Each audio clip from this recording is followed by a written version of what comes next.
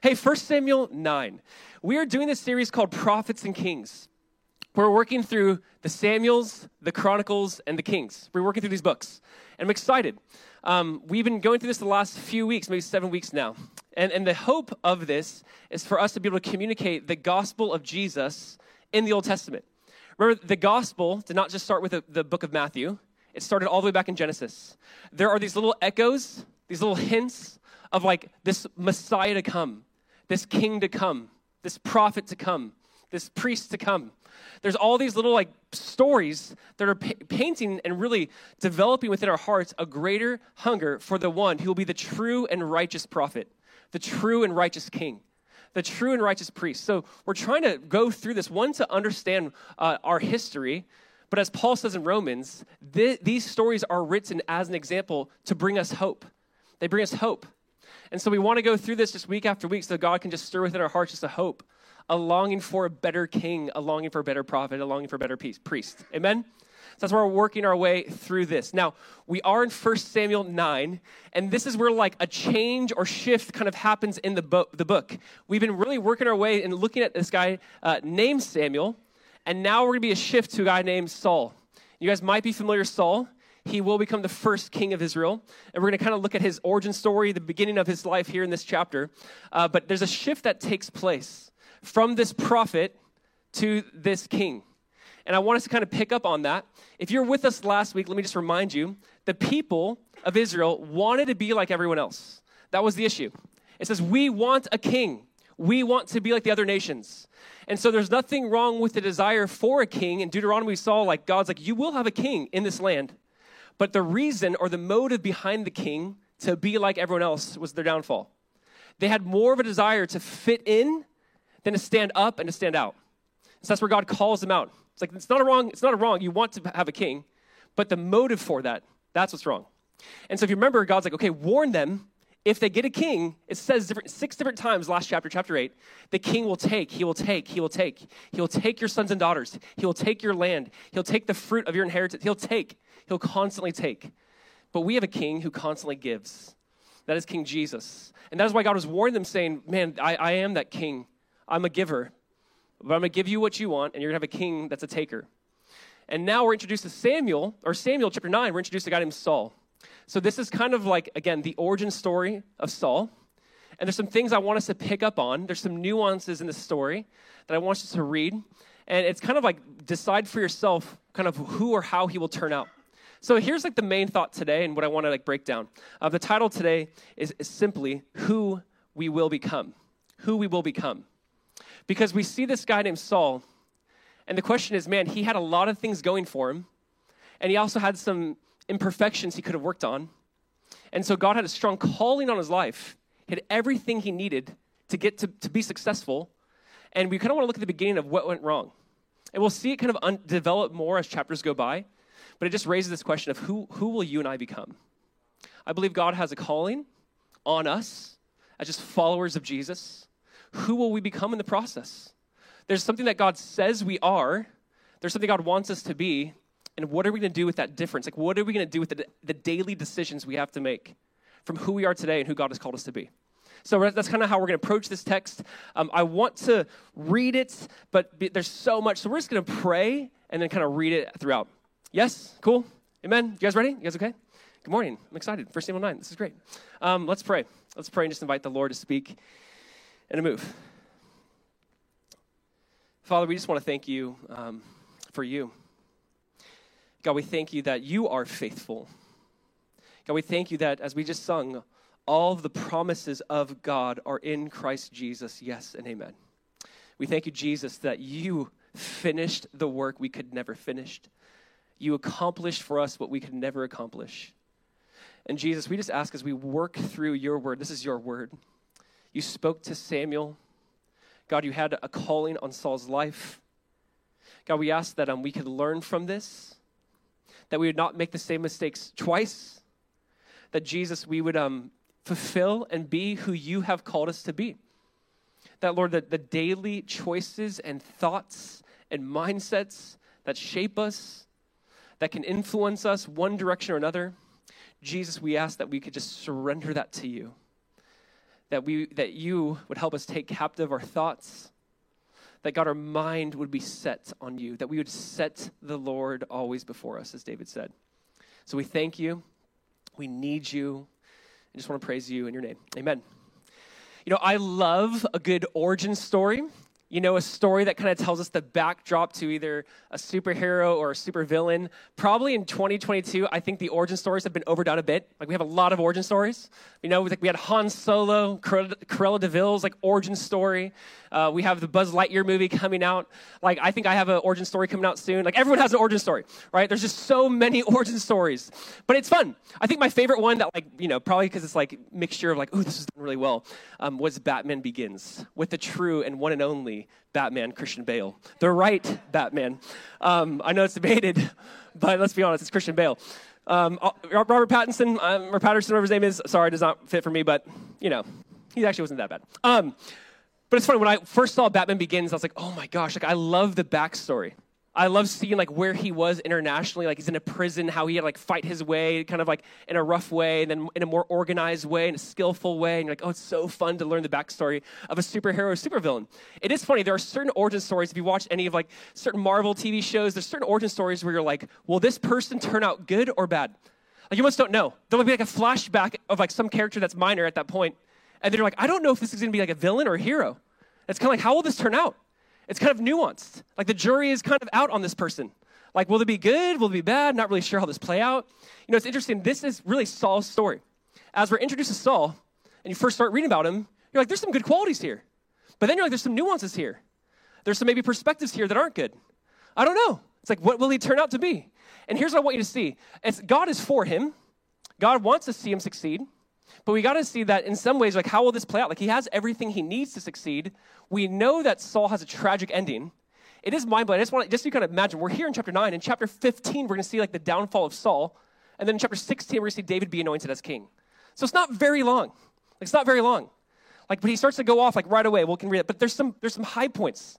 Next week in chapter 10 and 11, like, there's some high points. Like, oh my gosh, this guy might be that true and righteous king Israel's been longing for. But we want to kind of explore his origin story in chapter 9 and kind of develop it and see kind of where maybe he could go right or wrong. Because what I want us to see is it's the decisions you and I make on a daily basis. So here's kind of the points today. Here's how we'll work through our text. Here's what we're going to see. We're going to see who he was, like when we're first introduced to Saul, who he was, who he will be. He's called to be the prince or the king of Israel, who he will be. God tells Samuel very clearly he's going to be this. So who he was, who he will be, and then how to get there. What does Samuel first do with Saul when they meet? Like, what are the first couple of things he hears, and what do they do together? So, who he was, who he will be, how to get there. Cool? Way for us to look at our life. Who are we today? Who has God called us to be? How do we get there? All right, first point. Who he was. Look at 1 Samuel chapter 9. Let's read verse 1 about Saul.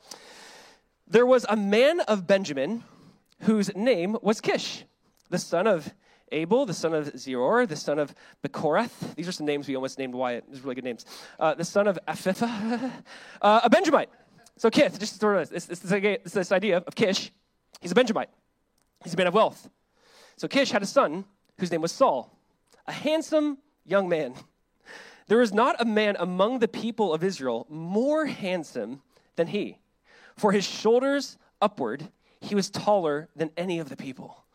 Now, right away, it kind of sets the stage for Saul. And obviously, there's some details here that we got to point out. But first, I want you to know that Saul's name literally means asked for or even prayed for. That's what his name means. Here's the idea. We talked about this with Samuel. Samuel also kind of has a similar meaning. You can look these names up yourself. It means to have prayed for or asked for as well. There's like Saul or Samuel, like this idea of like has asked for and God has answered. Now, why is that interesting? They're asking for a king. They're like, God, we want a king. And God, so they basically Sa'al'd God. They're asking God for a king, and God gives them a Sa'al. He gives them what he asked for. There's really like a play on words here in the Hebrew. Like they're Sa'aling God for a king, and God gave them a Sa'al. And I don't know why, I just find that fascinating. God's like, you want this? This is what you're asking for? I'm going to give you what you're asking for. Now, notice that he's the son of a guy named Kish. He's a Benjamite. He's tall. He's handsome, he's wealthy, he's single, ladies. You hear that? Like, this is great. Like, when you read this, you're going, oh my gosh, he is like the people's king. This is something you'd read about, and you go, this is exactly what we want in a king. The idea of even, like, mentioning his height is the Philistines were large people. The Israelis, not so big. The idea is, like, he's head and shoulders above. Like, this is the guy that will represent us and go into battle. He'll stand out. He comes from wealth. The idea, too, of mentioning some of these things, the commentators are a little bit, different on maybe how to approach this. Like, in some ways, this is kind of just saying he's wealthy. It's exactly what the people wanted. Also, we'll read in a second, he has servants. So maybe in some ways, he's either spoiled or doesn't know what it's like to kind of suffer in certain ways. Maybe that'll be a part of his downfall. But maybe that's what the people wanted. So he's tall, he's handsome. It's almost like presented in some ways as we're about to jump into a story. Some are like, is this a story of heroism? Like, is he a hero? Or is this kind of like a comedy or tragedy? Because you're going to read certain mindsets and certain things that are going to happen along the way. And I want to point out, because we're about to read a lengthy story of some lost donkeys. And even as I read this over and over again this week, I'm like, what is the point of this? And there is some side dialogue and some mindsets and some things we see revealed about Saul that we just kind of want to point out. All right? So kind of introduced to who he is. He's wealthy. He's tall. He's handsome. By the way, obviously you get this point. It's focusing on his outward. We're going to read in just a few chapters in 1 Samuel 16 that when David was identified as the king, here's what it says. And I kind of want to wait to comment because this is such a profound verse. 1 Samuel 16:7. It says, but the Lord said to Samuel, do not look on his appearance or on the height of his stature, because I have rejected him, Saul. For the Lord sees not as a man sees. Man looks on at the outward appearance, but the Lord looks on at the heart. And I want to kind of wait to comment on this because there's so much here, but you can see that there's already a compare and contrast between Saul and David. There's like, we already did this. We already did this. We already looked at the outward appearance. Wealthy, tall, handsome. We've already looked at this. But David's like different. God's like, I'm looking for character. I'm looking at the inward man. I have different qualifications. And I want to see like there's already, this is going to be setting us up for, we want something better than just the physically outward appearance. We want something inward. So, we're introduced to Saul. Verse 3, here we go. Donkey story. All right, verse 3. Now the donkeys of Kish, Saul's father, were lost. So Kish said to Saul, his son, take one of the young men with you and arise and go and look for the donkeys. And he passed through the hill country of Ephraim and passed through the land of Shalisha, but they did not find them. And they passed through the land of Shalem. Just forgive me, I'm just going to keep going fast. But they were not there. Then they passed through the land of Benjamin, but did not find them. When they came to the land of Ziph, Saul said to his servants who was with him, come, let us go back, lest my father cease to care about the donkeys and become anxious about us. My dad is going to be worried. Verse 6, but he, the servant, said to him, behold, there is a man of God in this city, and he is a man who is held in honor. All that he says comes true. So now let us go there. Perhaps he can tell us the way we should go. Then Saul said to his servant, but if we go, what can we bring the man? For the bread in our sacks is gone, and there is no present to bring to the man of God. What do we have? The servant answered Saul again, here I have with me a quarter of a shekel of silver, and I will give it to the man of God to tell us our way. Formerly in Israel, there's like some commentary, formerly in Israel, when a man went to inquire of God, he said, come, let us go to the seer. For today's prophet was formerly called a seer. And Saul said to his servants, well said, come, let us go. So they went to the city where the man of God was, verse 11. And they went up the hill to the city. They met young women coming out to draw water. And said to them, is the seer here? They answered, he is. Behold, he is just ahead of you. Hurry.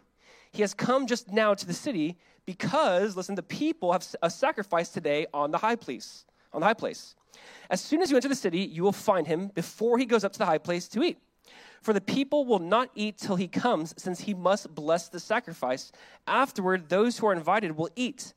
Now go up, for you will meet him immediately. Verse 14, so they went up to the city, and as they're entering the city, they saw Samuel coming toward them on his way up to the high place. Okay, what is going on? Who he was? So Saul, again, he's wealthy. Imagine you lose some donkeys. That's like your cars just drove off. You're like, our cars drove off again. Like some expensive things that kind of put you in like a different status. And it's like, but let's go get our cars. Let's go get our donkeys. So they're looking. They can't find them. They meet, the servant has this beautiful idea. Hey, there's a prophet who's not far from us. Actually, Samuel only lived about 5 miles from where Saul lived. So there's a prophet here. Let's ask him. Maybe he knows where our donkeys went. Like, this is a big deal. We're going to go to the prophet about our donkeys. All right, let's do it. Hey, but we don't have a gift. I have a shekel. Okay, let's do it. So they go, they meet these women at the well. They give them advice on like temple worship. Don't you know there's going to be a sacrifice today? That's happening. And then they meet Samuel outside the city. So here's why I'm bringing this up. We kind of get a backstory to Saul, who he is and what he's like. We understand that he's from the tribe of Benjamin. Now, that is the first issue.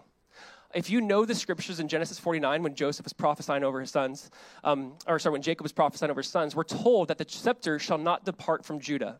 So we know that the king that would go through really the Israeli line would be through the tribe of Judah. Like Judah was supposed to bring forth the king. He's a Benjamite. Now, if you've read the book of Judges, this is like the book before. Remember Joshua, Judges, Ruth, 1 Samuel? It actually in the Hebrew Bible goes Judges, 1 Samuel. Judges ends with a 3-chapter story on the tribe of Benjamin. If you want to go back and read that story, please do. The Benjamites did some pretty terrible and disgusting things. Basically, it was rape, murder. There's a war that breaks out. Most of the tribe of Benjamin is wiped out. The women and children, there's only a few hundred men. Then they're like, we're promising not to give these men some of our women. We don't want them to continue. But then they're like, but we need, the tribes of Israel to continue. What do we do? It leads to basically the tribe of Benjamin, the men, to steal some women after the other tribes so they can keep the tribe of Benjamin going. They essentially steal these women, marry them, rape them, have children with them. So Saul, his grandpa, was probably one of those guys, right? Doesn't come from a very good tribe. He's not the kingly tribe, but he is from the tribe of Benjamin. His story is like littered with a lot of sin. And this is just interesting. It's kind of giving us some insight right away when it says, hey, this guy Saul, he's from the tribe of Benjamin. Now you see this dialogue going on. And here's what's weird about this. I feel like the jury is out when it comes to who is Saul right away. Most of the people I read, like studying this, are like, Saul seems to kind of be somewhat maybe incompetent. Others point out, no, he obeyed his father. Look, he did what his dad asked him to do. So they say like it's very mixed. He's a mixed bag. There's some maybe good things going on in his life. He wasn't like Eli's kids disobeying their dad. He was actually obeying his dad. He's going to go get the donkeys. But then you also see kind of like some fear in him of like, my dad might be worried about us. Like, aren't you a grown adult? Like, what are you talking about? So there's almost like this thing going on. Now, it's also his servant who had the idea, let's go find the prophet. That was not his idea. He never thought, let's go consult with the prophet of God. The idea, again, is maybe he's not familiar with Samuel. He's like, don't you know there's a prophet in this town? So everyone knew of Samuel. It seems as if Saul maybe didn't. One of the authors points out, his outward appearance is mentioned, this dialogue is mentioned, but not his heart after God is mentioned. Like God is not mentioned in Saul's life at this point in time. He's not really aware. Even the women he meets by the well, they're like, today's a sacrifice. It's probably the peace offering, but this is a sacrifice for the people, and this is how they do it. We're going to eat it. First, we wait to eat. He eats first, the priest eats first, and people who join him. And this way, they're explaining the culture and customs of basically spiritual significance. So it's almost like he has no spiritual understanding.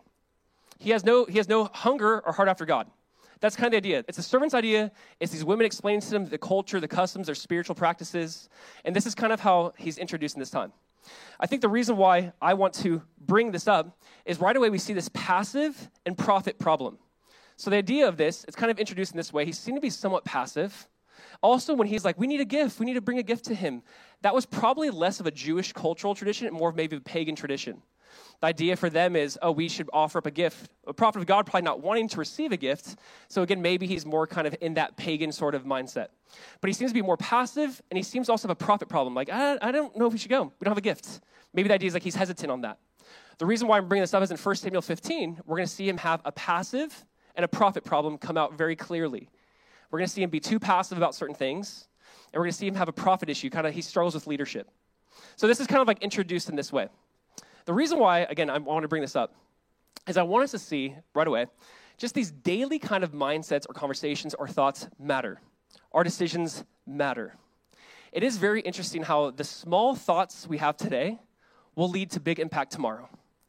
The small decisions you and I have today will lead to bigger outcomes tomorrow, maybe good or bad. We got to see the daily decisions you and I make on a daily basis really do matter.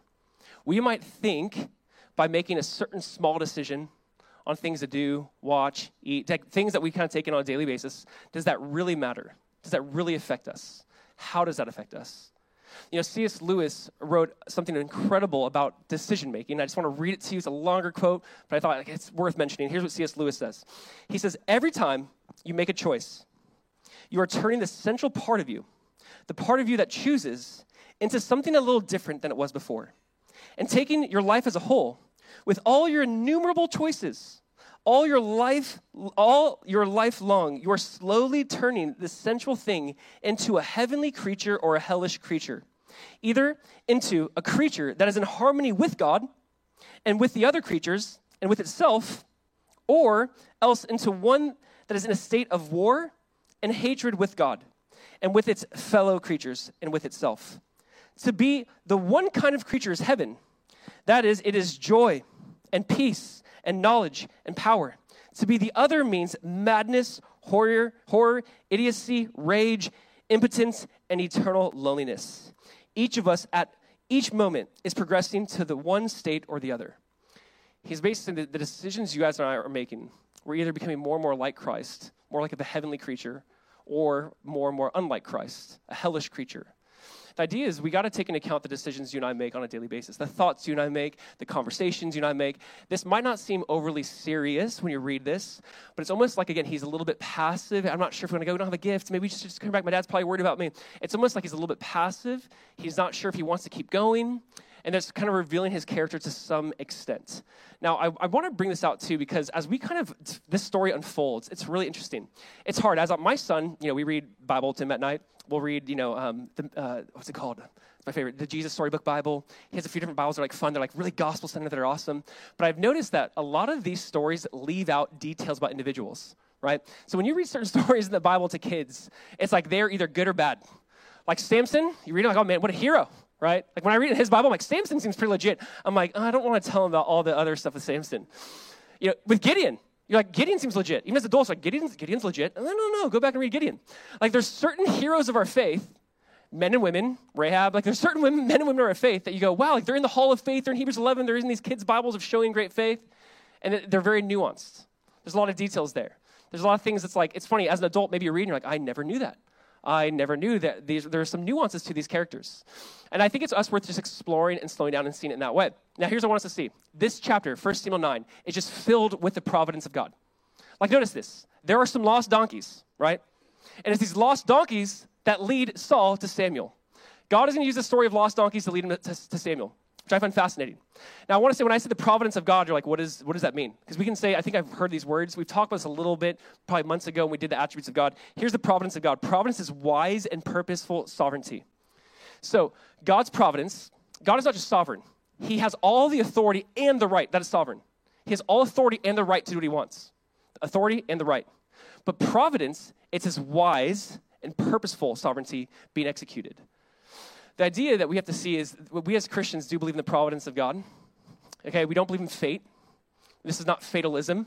Fatalism is kind of whatever's going to happen is going to happen. People always say this all the time. It bugs me. It's such a weird comment. It is what it is. I'm like, what? Yeah, of course. Why do you even say that then? Okay. But we have these fatalism kind of things in our life. We don't believe in fate or fatalism. We believe in the providence of God. What's the difference? This is a Spurgeon quote I thought was so phenomenal. I'm bringing it up again. Listen to what Spurgeon says. He says, what is fate? Listen to this. Fate is this. Whatever is must be. But there's a difference between that and providence. Providence says whatever God ordains must be. But the wisdom of God never ordains anything without a purpose.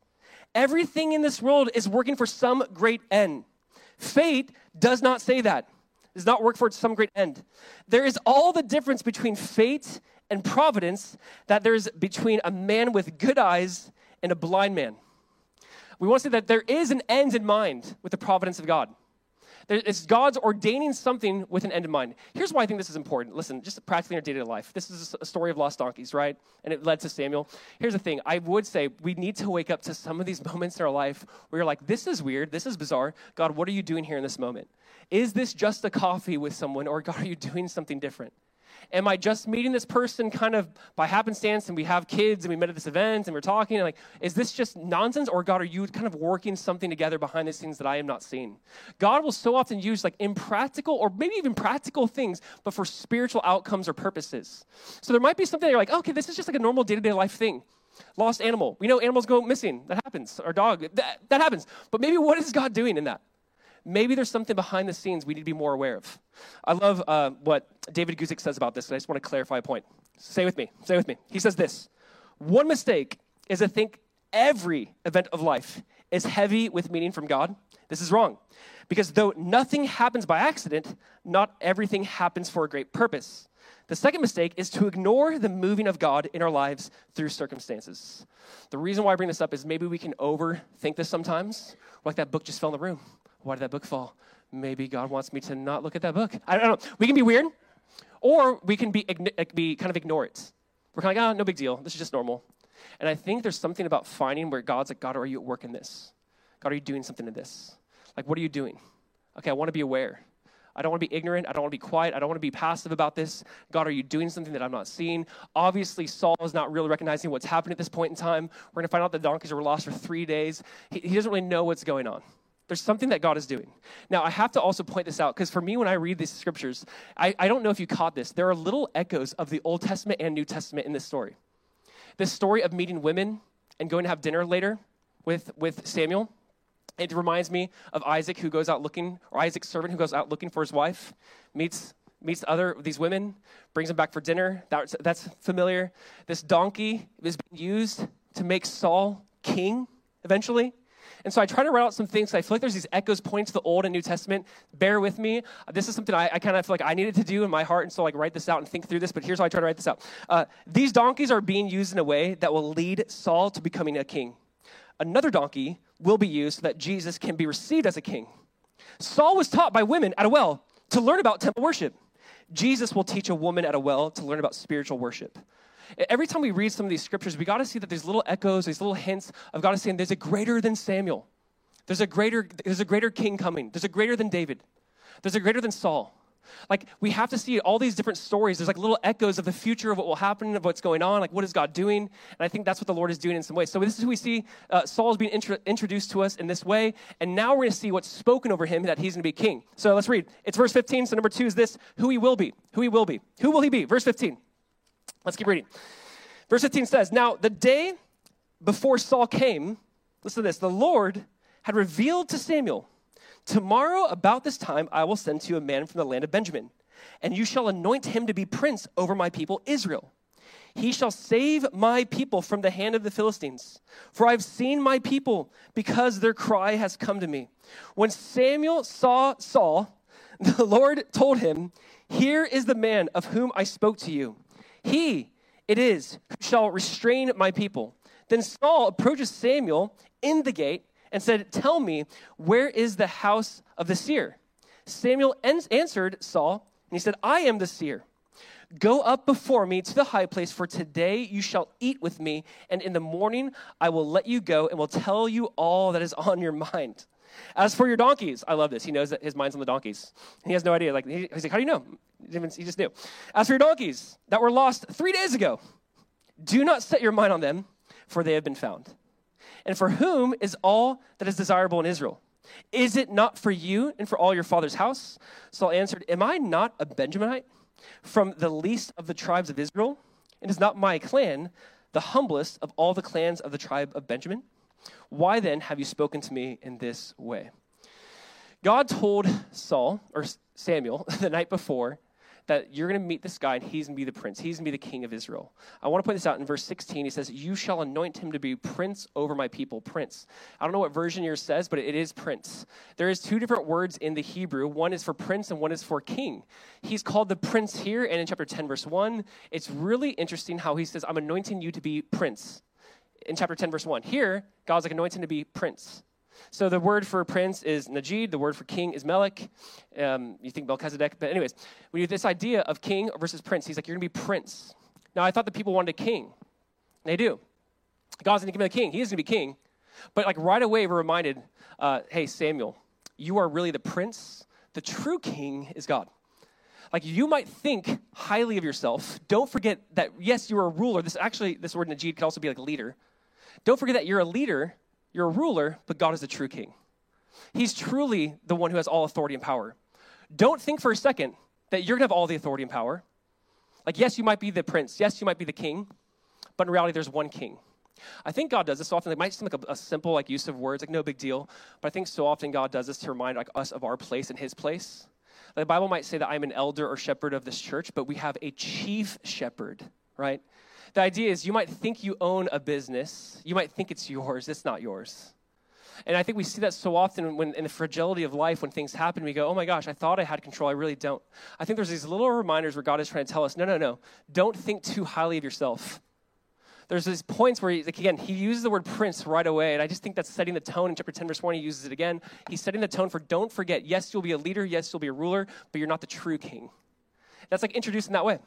Whatever it is, position you might have, whatever authority you might have, obviously God has that and so much more.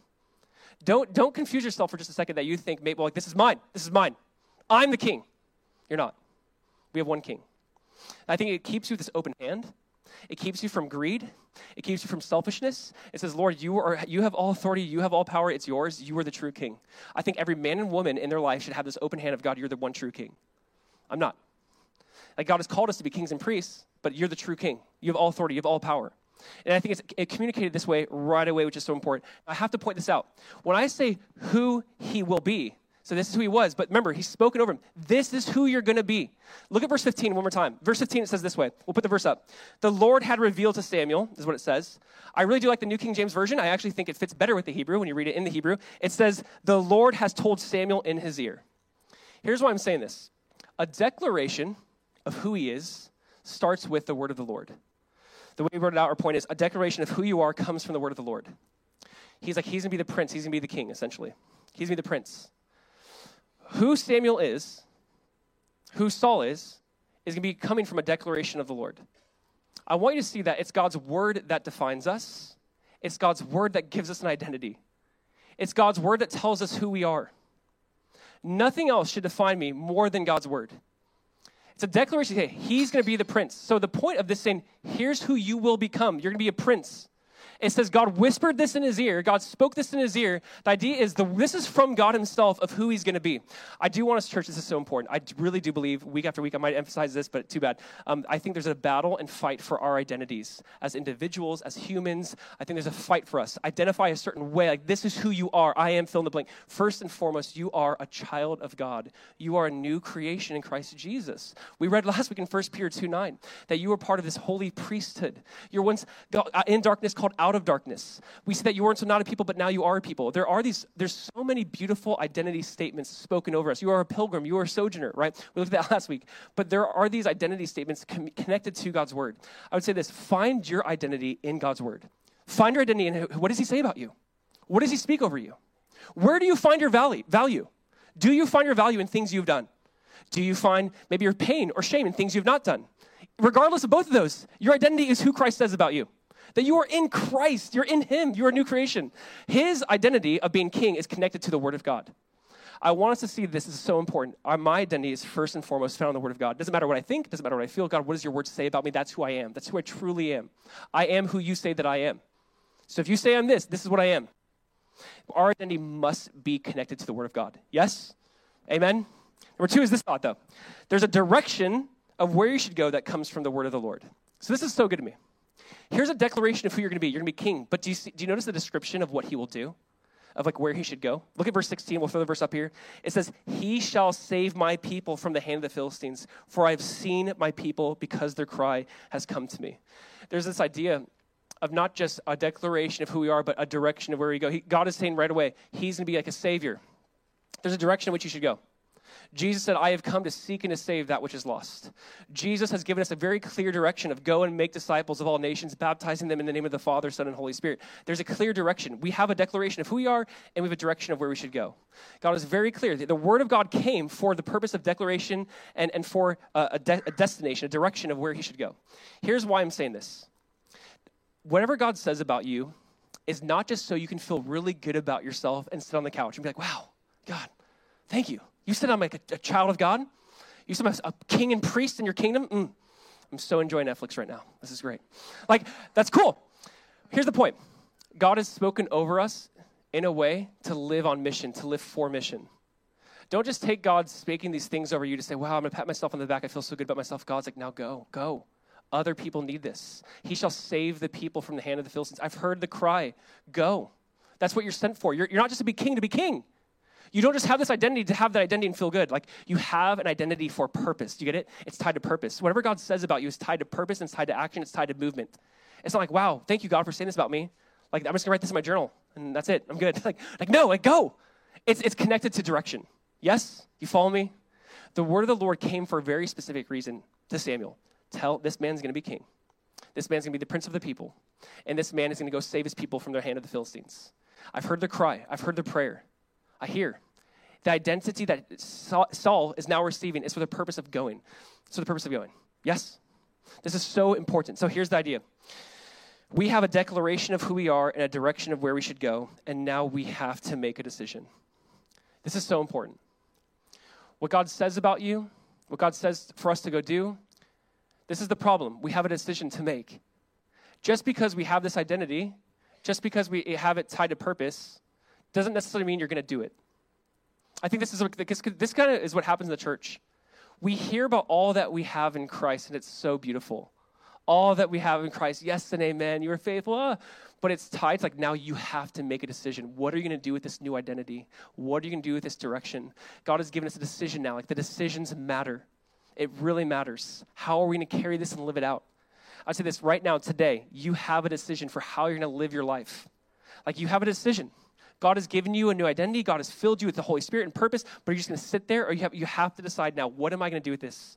Do we have this treasure in earthen vessels that we just keep it to ourselves, or do we want those vessels to be broken so that treasure can be displayed and seen? The idea is we need, this has to be tied to purpose, to mission, to making a decision. It cannot just stay with us. Let me put it this way. 1 John chapter 3, verse 1, he says, behold what manner of love the Father has bestowed or given to us, that we should be called children of God.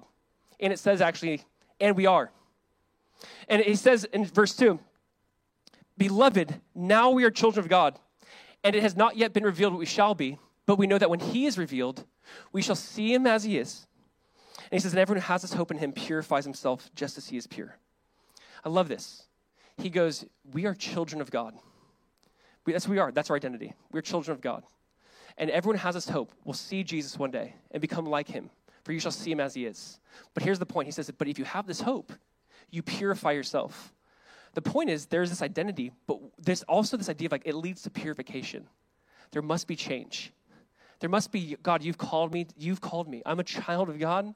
I'm going to see Jesus one day and be like Jesus. But this whole idea is if you truly have that hope, it will lead you to purify yourself just as he is pure. There is a decision that we have to make daily. Guys, I want you to see this. God has some amazing things, but you have to decide, what are you going to do with that? Like, what do you do with that? Does it purify you? What does it do? And so this is what's happening. So now we're going to see who he was, who he's supposed to be, this king. And then here's what I love. The first few things that Samuel does with Saul is fascinating to me, and it's how he wants to get him there. So how do we get there? Let's read verse 22. How do we get there? Verse 22. Then Samuel, right away, this is the first thing he does, took Saul and his young man and brought them into the hall and gave them a place at the head of those who had been invited, who were about 30 persons. And Samuel said to the cook, bring the portion I gave you, of which I said to you, put it aside. So the cook took up the leg and what was on it and set them before Saul. And Samuel said, see, what was kept is set before you. He says, eat, because it was kept for you until the hour appointed that you might eat with guests. So Saul ate with Samuel that day. And when they came down from the high place into the city, a bed was spread for Saul on the roof, and he lay down to sleep. Then at the break of dawn, Samuel called to Saul on the roof. He said, up, that I may send you on your way. So Saul arose, and both he and Samuel went out into the street. Verse 27. As they were going down to the outskirts of the city, Samuel said to Saul, tell the servant to pass on before us. And when, so it's just them two. When he passed on, he said, stop here yourself for a while, that I may make known to you the word of God. Verse 1, he gets anointed as king. I just want to stop there, though. How to get there. This is what I find fascinating. This is who Saul was. He's declared to be king. The first interaction he has with Samuel, he doesn't know Samuel. He doesn't even know he's like a prophet, really. He just found out, right? The first interaction is, let's eat a meal. This meal is actually the sacrifice. Let's eat this meal, and let me tell you the word of God. This is what I want us to get. I love this.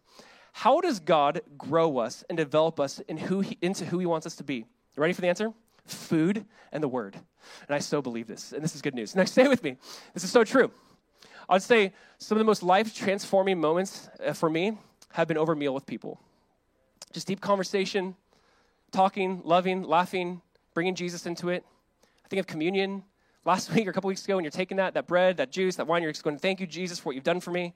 Think about this. This was the sacrifice that Samuel invited him into, to eat the best part, to eat a great part. This is set aside for you. You're the head of the table. But I love this introduction to who he wants to be. It's like, let's have some food, get some rest, and let me tell you the word of God. I think there's something really profound about this. I think God makes us into who we are through community, through food, through communion, and through speaking the word into our lives. And I want to say this, like we have a decision to make. Because think about all this. We know that Judas had many meals with Jesus and heard the words of Jesus. But what was his outcome? We know Saul had a feast, had it celebrated the sacrifice, eats of it, hears the word from a prophet. We know how his story ends.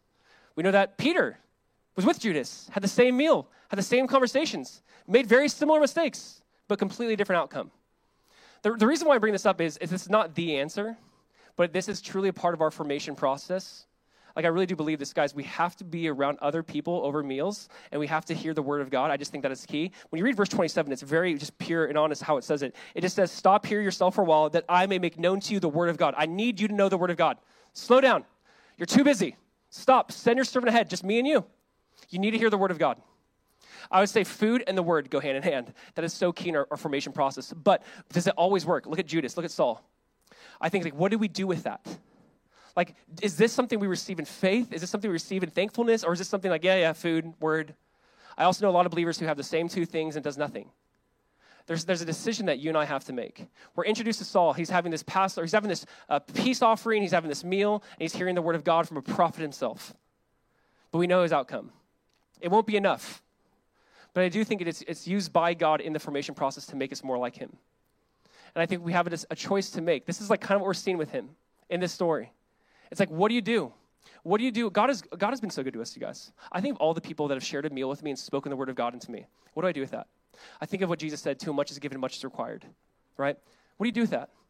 Think about the people who've poured into you, spent money on you, bought meals for you, talked to you, loved you, share the word of God with you.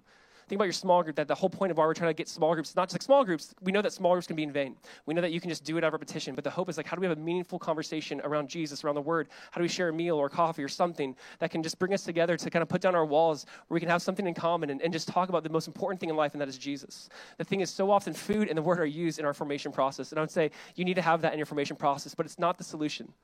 The solution is still going to be in faith, receiving that meal in faith, looking at communion in faith, saying, Jesus, this is all about you. This is speaking of you. This is not just a thing I do. This is not a ritual, some sort of spiritual, religious thing I do, but this is a way for me to become more and more like you.